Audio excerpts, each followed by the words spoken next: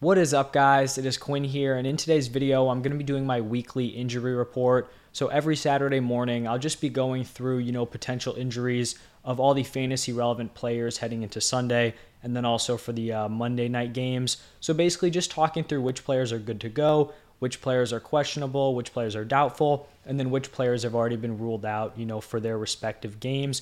Just kind of like a brief overview, maybe give some insight if I think they're likely to play, unlikely to play, all of that stuff. If you guys do have any fantasy questions, doesn't have to be related to injuries, start sits, waiver wire, trade advice, drop those down below and I'll be getting back to every single person.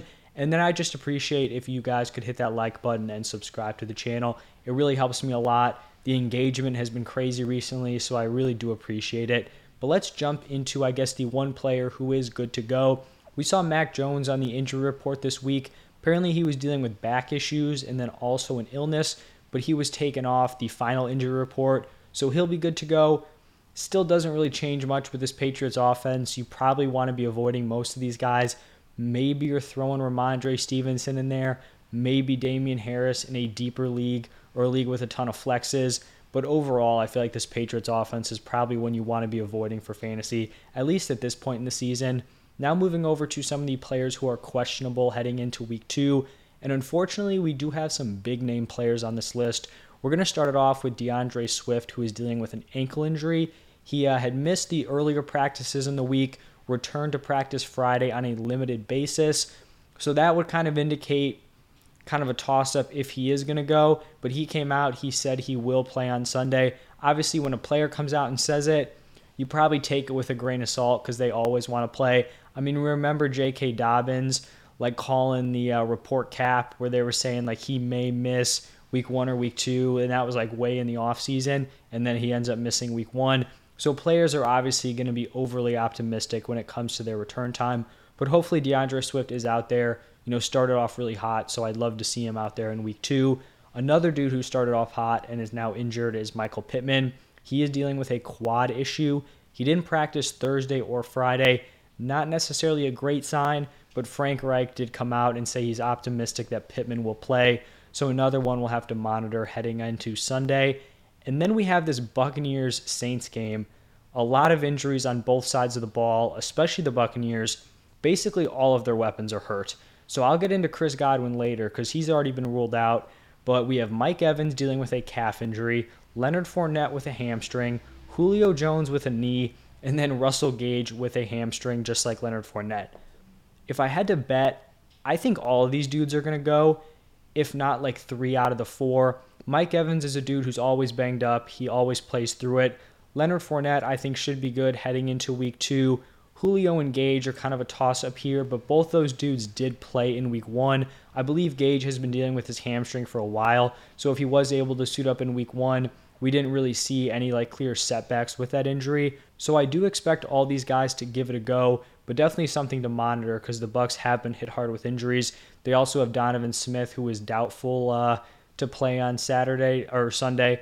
Obviously not a fantasy relevant player, but someone on that offensive line, a really solid tackle for them. So another thing to kind of keep in mind there. On the other side with the Saints, we've got Alvin Kamara dealing with a rib injury. He missed both Thursday and Friday. Not great news, but as a veteran, it wouldn't be unheard of for them to just kind of hold him out, and then he's ready to go on Sunday. Another thing we'll have to monitor. I believe Mark Ingram is also questionable, so if Kamara doesn't play, Mark Ingram would be the guy, but now if Ingram's hurt, it just becomes, a whole disaster there. And then Jameis Winston has been dealing with a back injury. I expect him to be good to go. He's listed as questionable, but I'd be pretty confident he's playing here in week 2. Then we've got J.K. Dobbins, obviously with that knee coming off of the torn ACL. He actually did an interview recently where he basically said it was much worse than an ACL. I don't remember all the specific parts, but it was he basically blew out everything in his knee area. So that's obviously why it's taking longer than the typical 9 to 10 months return time. But he was a full participant this entire week. That's very promising. That would lead you to believe he's playing in week 2. If you do have J.K. Dobbins on your team, I'd still prefer to not start him. I think he's going to be very limited. If he does play, I think you're looking at maybe 8 to 10 touches. Without receiving work, that's probably not going to be someone you want in your lineup. So if you're really desperate, you're struggling without him, I guess you throw him in there. But if you're in a shallower league where you're starting like 2 running backs, 2 wide receivers, a flex, I would hope that J.K. Dobbins does not crack that lineup. So if you guys have questions about that, like Dobbins or this guy, you guys can drop those down below and I'll get back to you. Another big name player who was questionable is George Kittle. He missed week 1 with that groin injury, still dealing with it. He came back Friday on a limited basis, so he definitely seems like his status is still up in the air at this point. Then we have T. Higgins with the concussion. He was a full participant on Friday, so that's great news for him heading into Sunday. I would expect him to be out there. And then the last player who's questionable is Allen Lazard. He's been limited all week with that ankle injury. Remember, he was held out in week 1. At this point, with how bad the Packers offense looked last week, you have to expect Allen Lazard is going to be the wide receiver 1 on this offense. So if he is good to go, I still don't think I throw him into my lineup, but just something to, kind of consider here. Also, if you're an Aaron Rodgers owner, something you should probably be invested in here with Allen Lazard. And then on to the players who have already been ruled out. Zach Wilson, this has kind of been known. He was going to miss a few weeks, so it will be Joe Flacco again at quarterback. Probably a bump to those running backs, Breece Hall, Michael Carter. Flacco's going to be checking it down to those guys. I already mentioned him, but Chris Godwin dealing with a hamstring. Apparently this is not related to his knee. It's a different issue. It kind of may be a blessing in disguise, honestly. Give him some extra rest. He's going to have more, I guess, time to recover from that ACL. Obviously, it doesn't seem great if you're a Godwin owner, but I don't think this is like a real hit, long term, because the Chris Godwin investment was something where he's going to break out second half of the season. I still think that's in the cards here. It seems like it's not a super serious injury, so I wouldn't be panicking if you're a Godwin owner. Damian Williams is out for the Falcons. He is lined up as the Falcons running back 2, or at least he was heading into last week's game. He left early on. It left Cordero Patterson with basically the entire workhorse role because I believe, what's the other running back? I think it's Avery Williams. I believe that's his name, but he's more of a special teams guy. So he didn't come in and take over that Damian Williams role. I believe Tyler Algier is going to step up this week and be the guy, be like the number 2 in that offense. I could see Algier getting 7 to 9 carries. So someone to keep an eye on if you're in a super deep league, could kind of fill in that Mike Davis role from last year that we saw, which really isn't a terrible role. And it will be interesting to see, a young running back get out there, kind of show what he can do.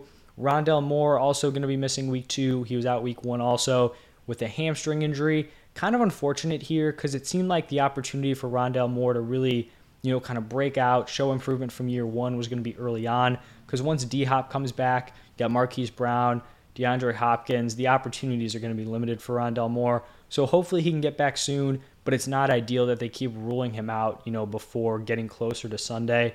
They've done it back-to-back weeks. So not ideal there for Rondale Moore. And then the final player who is out is Michael Gallup, still coming back from that ACL. It seems like, they're taking the same approach. They're not rushing him back. So we'll see when Gallup can get back on the field in the future. But that is going to wrap it up for the Week 2 injury report. Like I said, we'll be doing this every single week so you guys can know. You just stop by Saturday morning, run through all the injuries. Don't have to, check a million different notifications. It'll be right here.